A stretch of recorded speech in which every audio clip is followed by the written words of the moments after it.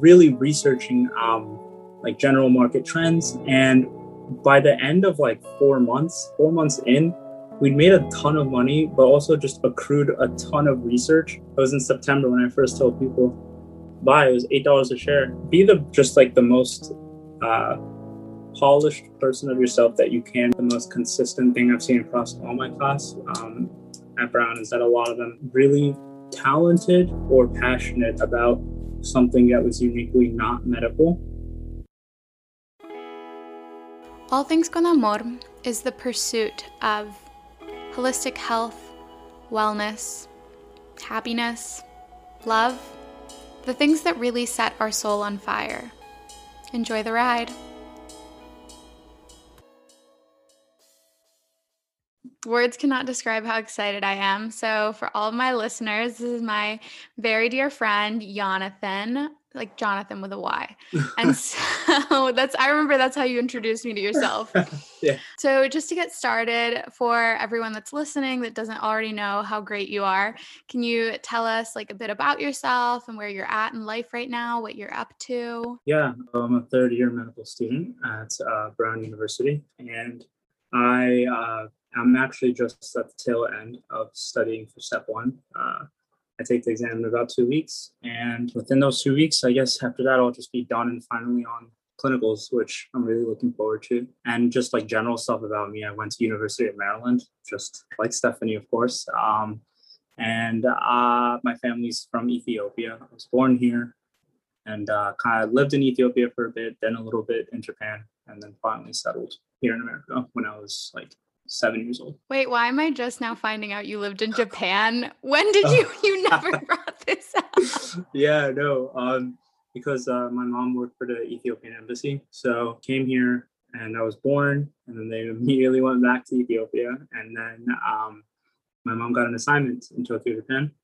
And so we just lived there for a bit. And my dad, when he was there, he like couldn't, it's really hard to get a job that isn't manual labor in Japan if you don't have Japanese citizenship. And to get Japanese citizenship, you have to have it's like some crazy thing where one actual family member has to be ethnically Japanese or something along those lines. I might be wrong. But so he left, went to America, got a job there, got an apartment. And then once my mom's, when her assignment was done, we joined him in America.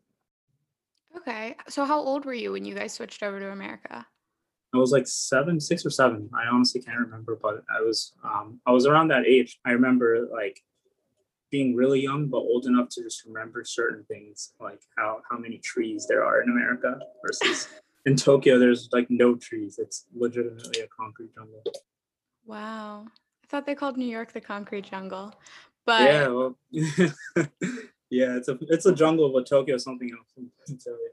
no, I'm sure. So how do you think being a child of immigrants affected like your perception of the world? I know this is something we talked about for like 2 hours the first time we hung out. So can you share that with everyone? Yeah, I think especially being the child of immigrants and having a lot of your family still back in your home country, unwittingly puts a lot of pressure on you, kind of. But you also recognize that you're still privileged to even be here compared to everyone that couldn't come over.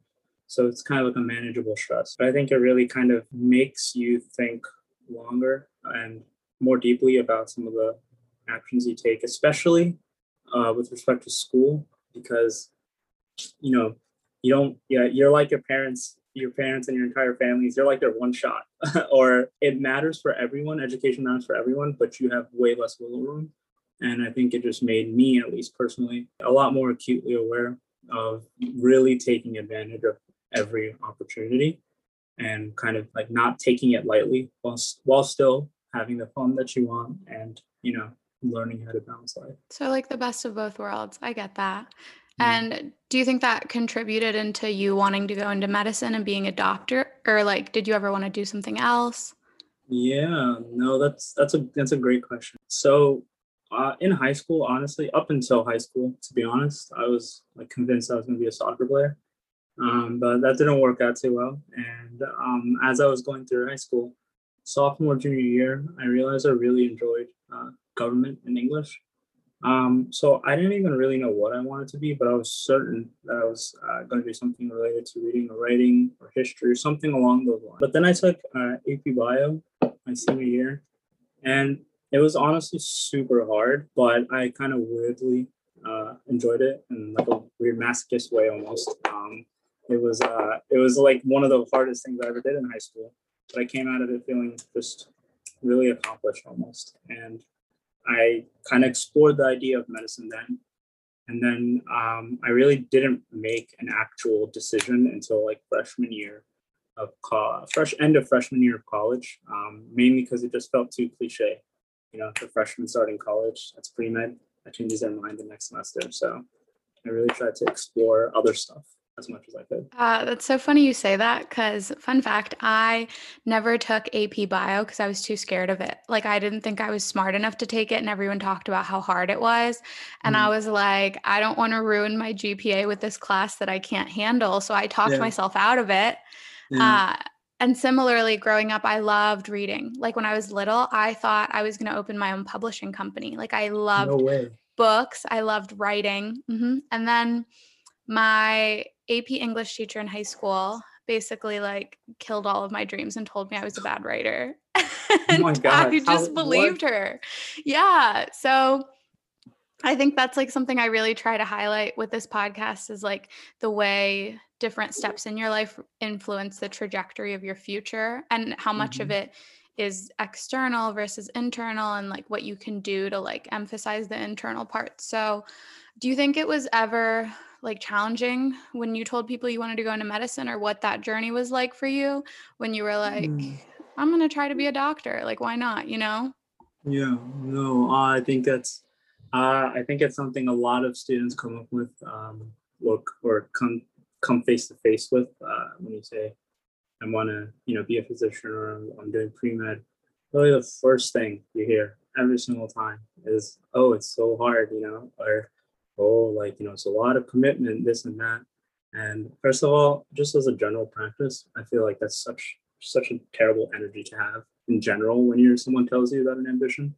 Um, and it's almost projecting in a way, but I'm kind of digressing. But it's everyone tells you how hard it is, but that the level of the difficulty, honest to God, doesn't really matter as long as you want it badly enough. If you want it badly, you'll do whatever it takes to get it, And I think I struggled a lot in the very beginning. When, like you said, when people, say something as far, you're like, oh, am I smart enough or this or that? But honestly, I think it kind of blends in with my AP Bio course because having taken AP Bio, first year Bio was just so much easier, like, unbelievably easier. And it kind of like built my confidence up really quickly. And then it kind of made me take stuff on throughout the next year and the following year, like chemistry, being a TA and stuff with a lot more vigor, I guess, than I would have if I had started off less confident in my abilities.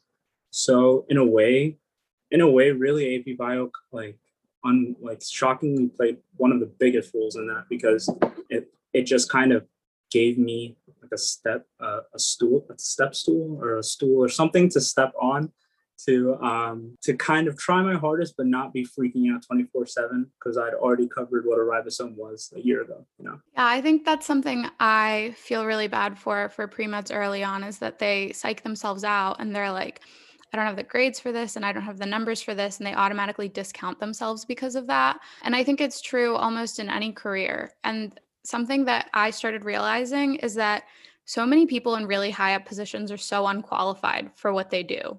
Like Mm-hmm. so unqualified, but they applied anyway and they somehow got it and now they're doing it. So it's really interesting how a lot of our self-limiting beliefs can stop us from even trying. Well, I agree. I agree. If you hadn't pursued medicine and like other than the like government route you wanted to take, like if you weren't doing medical school right now, what would you want to be doing? I wasn't doing medical school. I know you said not to think of the government route, but like I would honestly 100% be working in the House or Senate, or at least working on a campaign. If not that, I don't know honestly. Maybe now I can say in hindsight, maybe like finance or working on Wall Street. But back then I don't like, it wasn't even something that vaguely interested me, so I have no idea. Well, I thought you were automatically going to say the finance thing because you've really built yourself up in that sense. And so I don't know, like there are the days where we're studying for like 10 plus hours, you don't like imagine another life, you know? Mm, I mean, I imagine another, like I have definitely, trust me, like every day. No, I'm kidding. I have, but I've never really seen like the only other area that I could genuinely see myself from college doing and working is honestly in legislative work or doing stuff related to politics.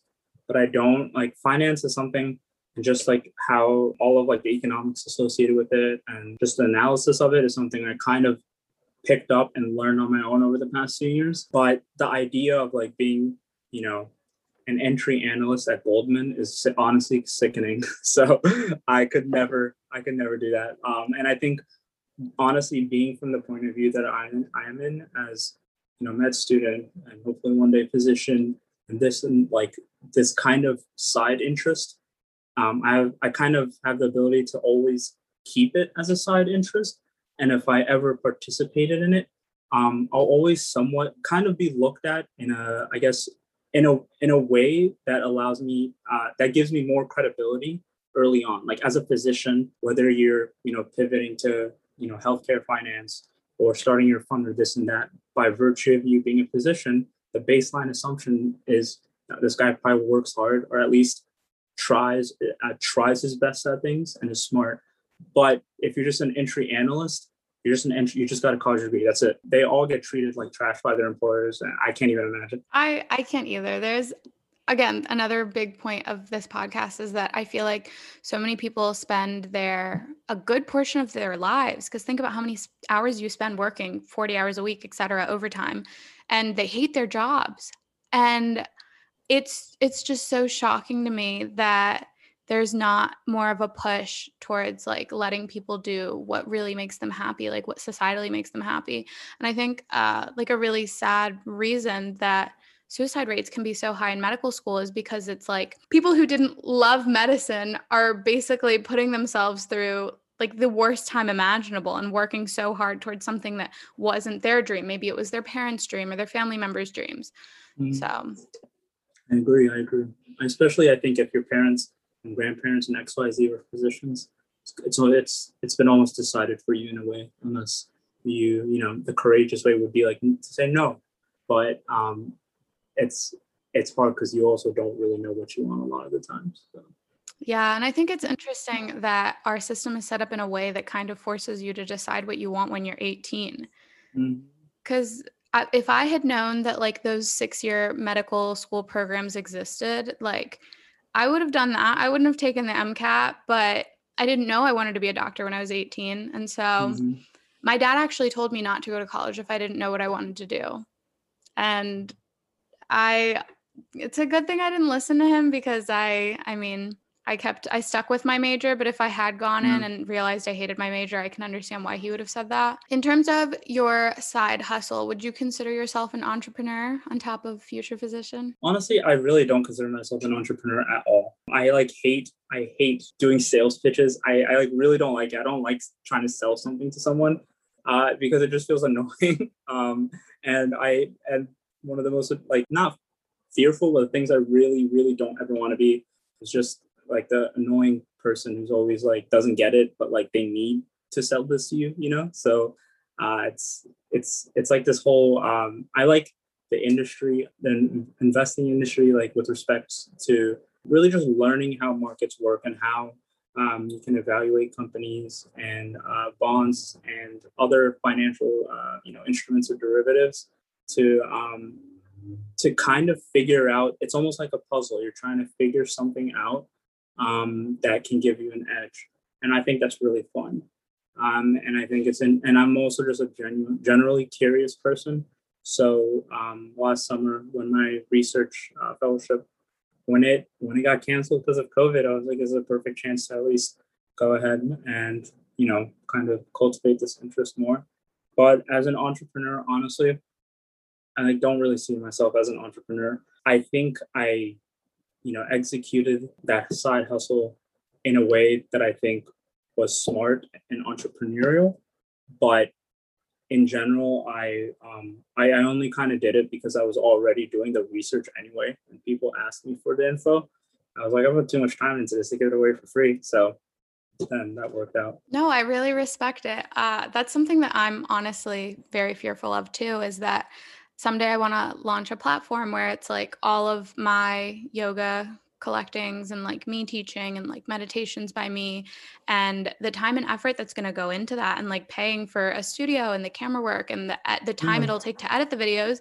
Like it's going to be super valuable, but I'm like it's something that I think everyone deserves to have access to. So then I'm like, how do I give that value proposition and like ask people to pay me for that? That's something I'm still trying to come to terms with. Like I still get Mm. uncomfortable when I'm like, yes, come to my yoga class and like it would be nice if you could pay me, but you don't have to. But Yeah. like, yeah. No, it's hard, especially I think when it's something like in the area which you're working in, which, is well-being, wellness, just like managing a healthy lifestyle.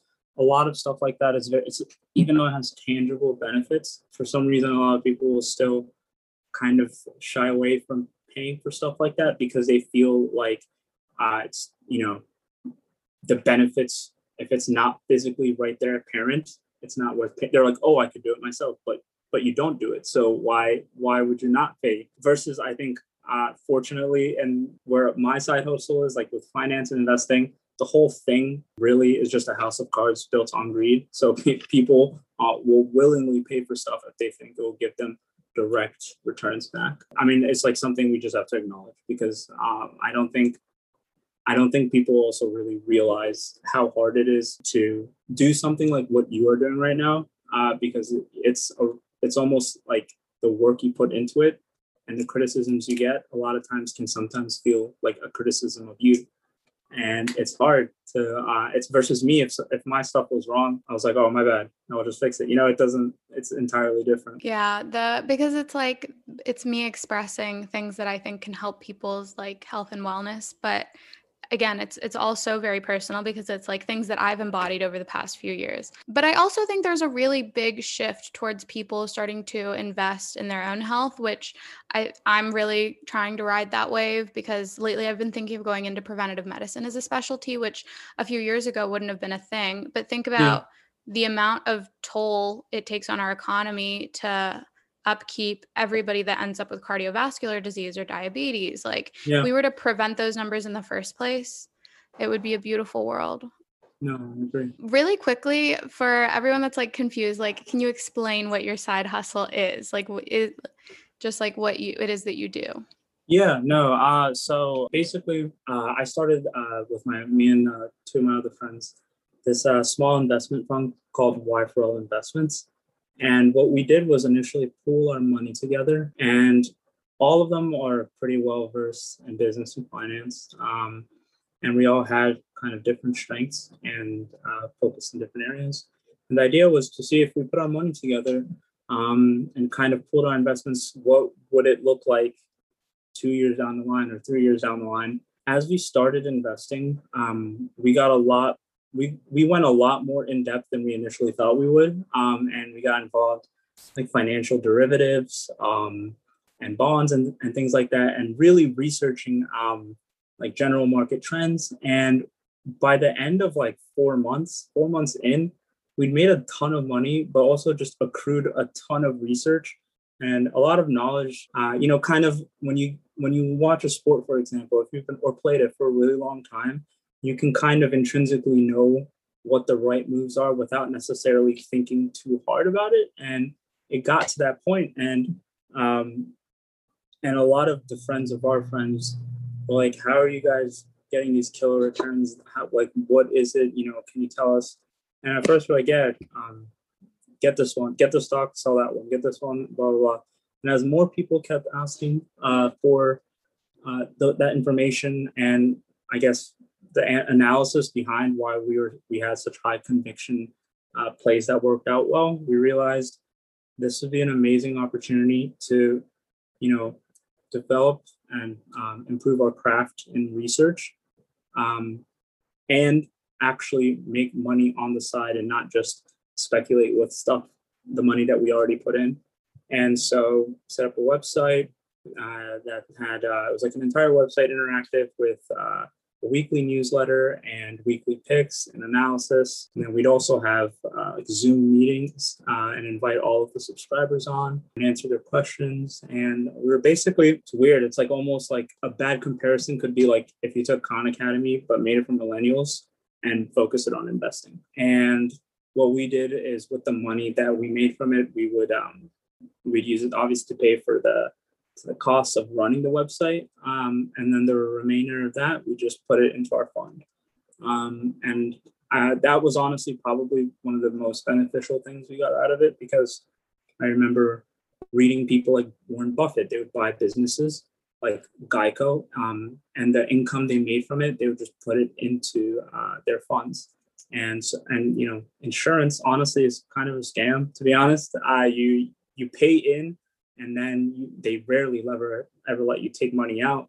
But you pay in constantly. And so like Buffett would just take those premiums and just chuck it into the stock market for like 40 years in a row. And no wonder he's so rich now. But it's something we had never even thought of. And so it eventually kind of turned into that model. I think that was something I really wanted to highlight, is how you took like this time where you like couldn't really be doing anything and you turned it into something cool that you wanted to pursue.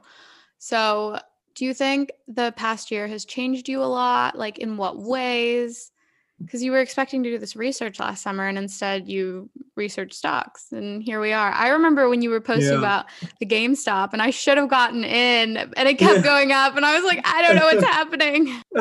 Yeah, no, that was it was crazy too, because when it was in September when I first told people buy, it was $8 a share, and I got clowned so hard. And then like 4 months later, lo and behold. But it doesn't, I mean, it's whatever. That was also partially lucky. I think the past year has made me really appreciate just like human contact, really, a lot more so than I think I had in the past. I think it also made me really comfortable with kind of being lazy and not going out, which is problematic. But because, you know, I found myself really quickly kind of just feeling my mental health decay for, you know, especially early on.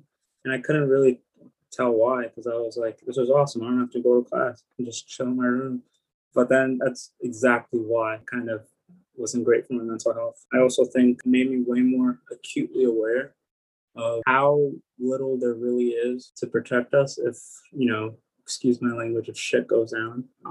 It's kind of honestly mind-blowing the degree to which everything kind of fell apart, both, you know, the government level, but also just no one had a contingency plan on literally everything. And I was just constantly thinking, you know, imagine if this was something with just a slightly more or higher mortality rate or anything. We'd all like, this is such an amazing wake up call, and whether we'll actually follow through with that remains to be seen. But it made me a lot more concerned overall, just like the state of the earth and everything. If that's all it took to set us back, you know, by that much, God forbid, imagine anything more serious or something we just can't get a vaccine for. It's honestly terrifying. It really is. And that was, I think, my biggest thing, that I realized how fragile our lives are. And in like the podcast I'll release either before or after this one, I kind of talk about how you hear that thing where it's like, what would you do if you found out you had like 3 or 4 months to live? And the question is that like, we never know how long we have to live. We're all dying. Like every single one of us is going to die. We're all dying already, but we don't act like we are. We act like we have the rest of our lives in front of us. And it really made me decide that I didn't want to live a life where at the end of it, I was like, I wish I'd done this. I wish I'd been a yoga teacher. Like I wish I had applied to medical school, because I was scared to take the MCAT. I didn't think I was going to get in. I applied with a lot of blind faith and somehow I'm here. So I think that's a really good point, that we don't really have a lot of plans in place, but that hopefully it changes things in a good way, and that people are really more passionate about things. I know there's a lot of like healing that we're going to have to do from this. Like this has been a really traumatic year. No, seriously, collectively, it's a lot of healing that needs to happen. And that's something I really hope to be a part of. It's like really hard work, but it's really important work.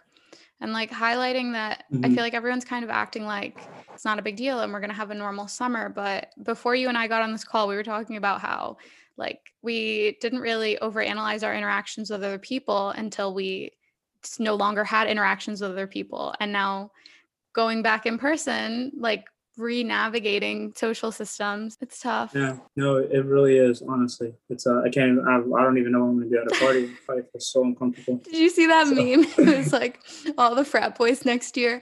Yeah, so did you get Pfizer or Moderna? yeah, literally, I'm dead. Yeah, no, it's so. What even is small talk, or what is the icebreaker? The idea of that just leaves me anxiety, low Yeah. key. So if you're listening to this and you're a little stressed about things going back to real life, you're not alone. I mean, like I'm excited for it, but yeah, Hmm. it's gonna be some getting used to, like all things. For sure. In terms of like progressing in life and 2020 hindsight, if you could give your younger self one piece of advice, what do you think it would be? Yeah, I think if I could give the younger me, like in high school, I would definitely say, um, just honestly, just do exactly what you're doing, bro. Like there's nothing honestly I think I would drastically change. And I've thought about this for a minute. Um, Maybe in freshman year, I would have told myself, it's okay. You don't have to study like all the time. What happened in college is I kind of overcompensated first year by studying like a lot, and then as I gradually got better at it, so I like started to cut it down a lot more. A lot of the studying, just because I realized I was being inefficient at first and this and that. But I think my first year, I kind of really missed out on just random things that I wish I kind of did more often. Whether it was just like a random, excursion out, whether it was just we just like go through like random parts of campus, just like fun, spontaneous things that I a lot of times said no to. See, it's funny because like I said yes to those things and my GPA suffered because of it. I had a really beautiful upward trend. Mm. And that was, I think, part of why I got into medical school. Like I had the best upward trend you could possibly have, but Mm. I wouldn't trade all of those experiences for a higher GPA, like ever, because I'm still going to be like an excellent doctor. Like my patients aren't going to know what my undergrad Yeah. GPA was or that I got C's in chemistry unless they listen to this podcast. Maybe they will know that I was really bad at chemistry. But I think it's really important to live in the moment a little more than we do. We spend so much of our time worrying about the future and we miss out on everything that's right in front of us. Facts. Couldn't have said it better. Aw. What do you think you would tell people who want to pursue what they love in like medicine? Because I know like a lot of people, they have these like weird abstract dreams of getting into an Ivy League and like you did it. So what do you think you would tell them on that journey? I guess what I would say honestly is be the best, be the just like the most uh, polished person of yourself that you can be, but not just like in an academic sense. Grades are, good grades are great, but that just shows that you kind of you have discipline or you're willing to make sacrifices. But there's so many other parts. I mean, just being a good doctor in general means you have to be an excellent communicator. You have to work well with others and kind of doing things in college that reflect your acknowledgement of that and trying to be better at that goes miles. What you do as an extracurricular is honestly not that important as long as it's something you're really into and you can get that across. Like research is cool and all, but at the end of the day, that's not going to distinguish you from anything else. It has to be, you're into music. Let's say I don't know, you started competing in like national competitions for whatever instrument you play, or if you like writing songs, if you were one of the songwriters for your school's club, what is it, drama club or whatever. It doesn't really have to be academic. It just has to show that you care about something that's something other than hydrogen ions or ribosomes. And I think that's probably the most consistent thing I've seen across all my class at Brown is that a lot of them were just really talented or passionate about something that was uniquely not medical, that it kind of reflected people like that can add a lot to medicine. It doesn't always have to be a STEM word. Yeah, because I think that shows that you care. They don't want people who just have all of the beautiful, perfect grades, but then won't be able to communicate with their patients. So that's something No, I I'm agree. really hopeful for. I'm like, as long as I can get the interviews for whatever residency I want, I think it'll come across that I'm going to be there for my patients. Even if I don't have every single disease in the book memorized, I'm going to ask other people what disease it is. I'm going to look it up. I'm going to show up as much as I can. Mm-hmm. What are resources that you think really shaped you and that you would recommend to others? Honestly, one of the biggest resources is something I guess I was uniquely to the University of Maryland. There's this program called College Success Scholars, which basically took rising freshmen that were African American, freshman boys that were African American, and I created just almost like a community of like support and just networking in a way that we really had never experienced. When I started my freshman year, there was already 2 or 3 older seniors and juniors that were in med school or applying to med school, and just kind of having someone right there that I could ask questions to and relate to was super helpful. I guess finding something like that is can be really difficult, I guess, because a lot of mentorship programs can kind of feel either like a little tacky or just not executed that well. But if you can find any system or program that really does give you mentorship and support, I think you really have to seize upon it, especially in undergrad. I really don't, a lot of the people I met in that program are people I still talk to and I'm friends with today. And I really don't know, I really cannot tell you where I'd be, to be honest, without having all that immense support, because it's just like having to do something like that on your own is possible, but if you don't have those connections already because your parents are physicians or whatever, the odds are stacked against you. And at the end of the day, you want them to be in your favor because it's already in the favor of those that have lived in this country their whole lives. No, for sure. And I'm like really emotional right now because my little brother is in CSS and he's a Are you mentor. serious? Yeah. That's Yeah. I don't think crazy. That's Mario doesn't funny as listen to shit. my episodes. Maybe he'll listen to this one because it's you. Yeah, that's funny as shit. Wow, I'm shocked. Yeah, no, CSS is yeah, because it was all Black and Hispanic kids, Yeah. and some other people, and it's honestly amazing. The guy who runs it, Dr. Lester, He's so great. he's the GOAT. Like, I'm not even kidding, he's the GOAT. Like, Aww. that's crazy. I didn't know he was in CSS though. Yeah, it's such a small world. It's really made a difference in his life because both him and I think that's something also you and I talked about, like as having like dual immigrant parents, it's so different in this country compared to their countries. And so like my mom is the most supportive human being in the world. Anyone that follows me on any social media platform knows that. But she doesn't, like, I edit her cover letters and her resume, like I didn't have that person to do those things for me. And it wasn't really up until I was like a senior that I made friends that were already in med school. So it took me a lot more years to have that guidance on like which classes to take and what to focus on and what to do. And that's something I'm trying to be really candid about so that other people can maybe like I've had a lot of people already DM me being like, I see you're in med school. Can you tell me what you think I should do about this?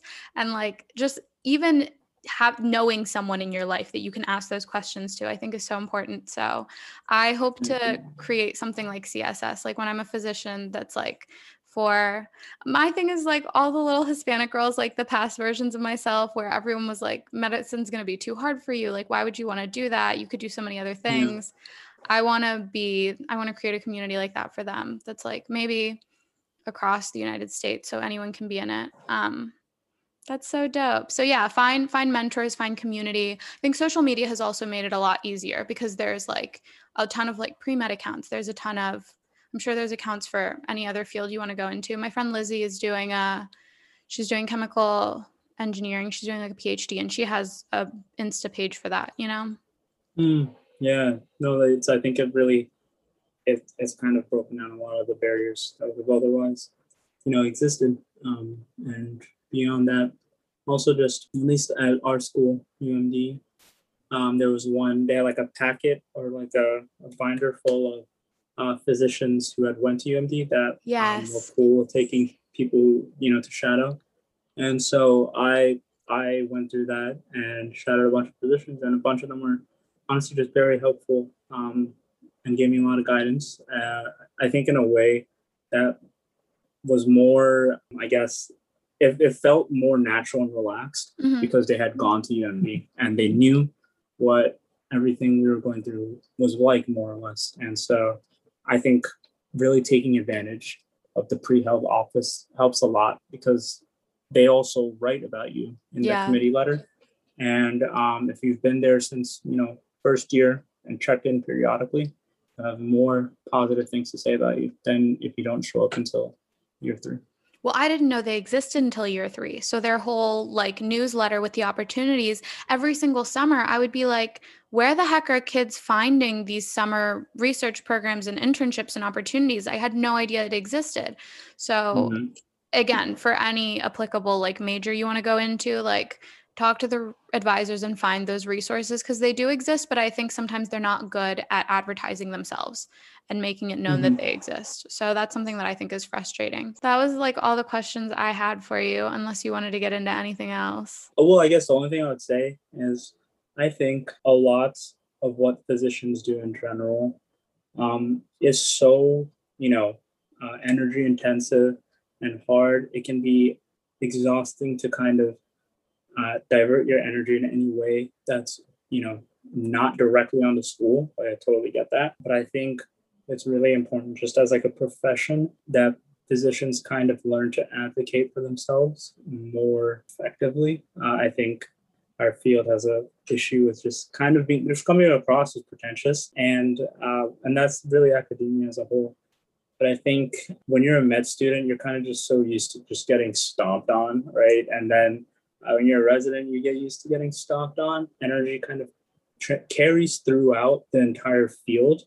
And it's just kind of problematic because you get to this point now where you have like healthcare admins telling doctors what to do. And it's not like, doctors shouldn't listen to what admins and stuff have to say. But at the end of the day, they don't have to deal with, the consequences. Essentially, they're looking at the numbers on their accounting ledger. And I think physicians, just as a collective, we just kind of need to just hold our ground more and really stop being walked all over in every way, whether it's fighting for universal health care or even something as simple as like, independent practice for different, what's it called, different types of nursing degrees or specialties. Like there's a degree to which like we've become so conformist because we're just like, I can't mess up, I just need to get my degree and get out of here. But you can't, that energy stays with us, and it's kind of hurting the field really badly. Honestly, there's so many changes that could be done, but no one's really courageous or brave enough to kind of bring that conversation up to a major discussion. The closest thing we've got is Fauci. No, really, I 100% agree with you, especially in terms of physicians' mental health at this point. Like the entire, like making residents work for like 36 hours straight and make medical decisions when they're in that state. I don't understand how that's a thing. And so hopefully, like our generation is going to be the people that change that. And maybe you'll come back to your passion for policy and maybe you'll write some stuff for us.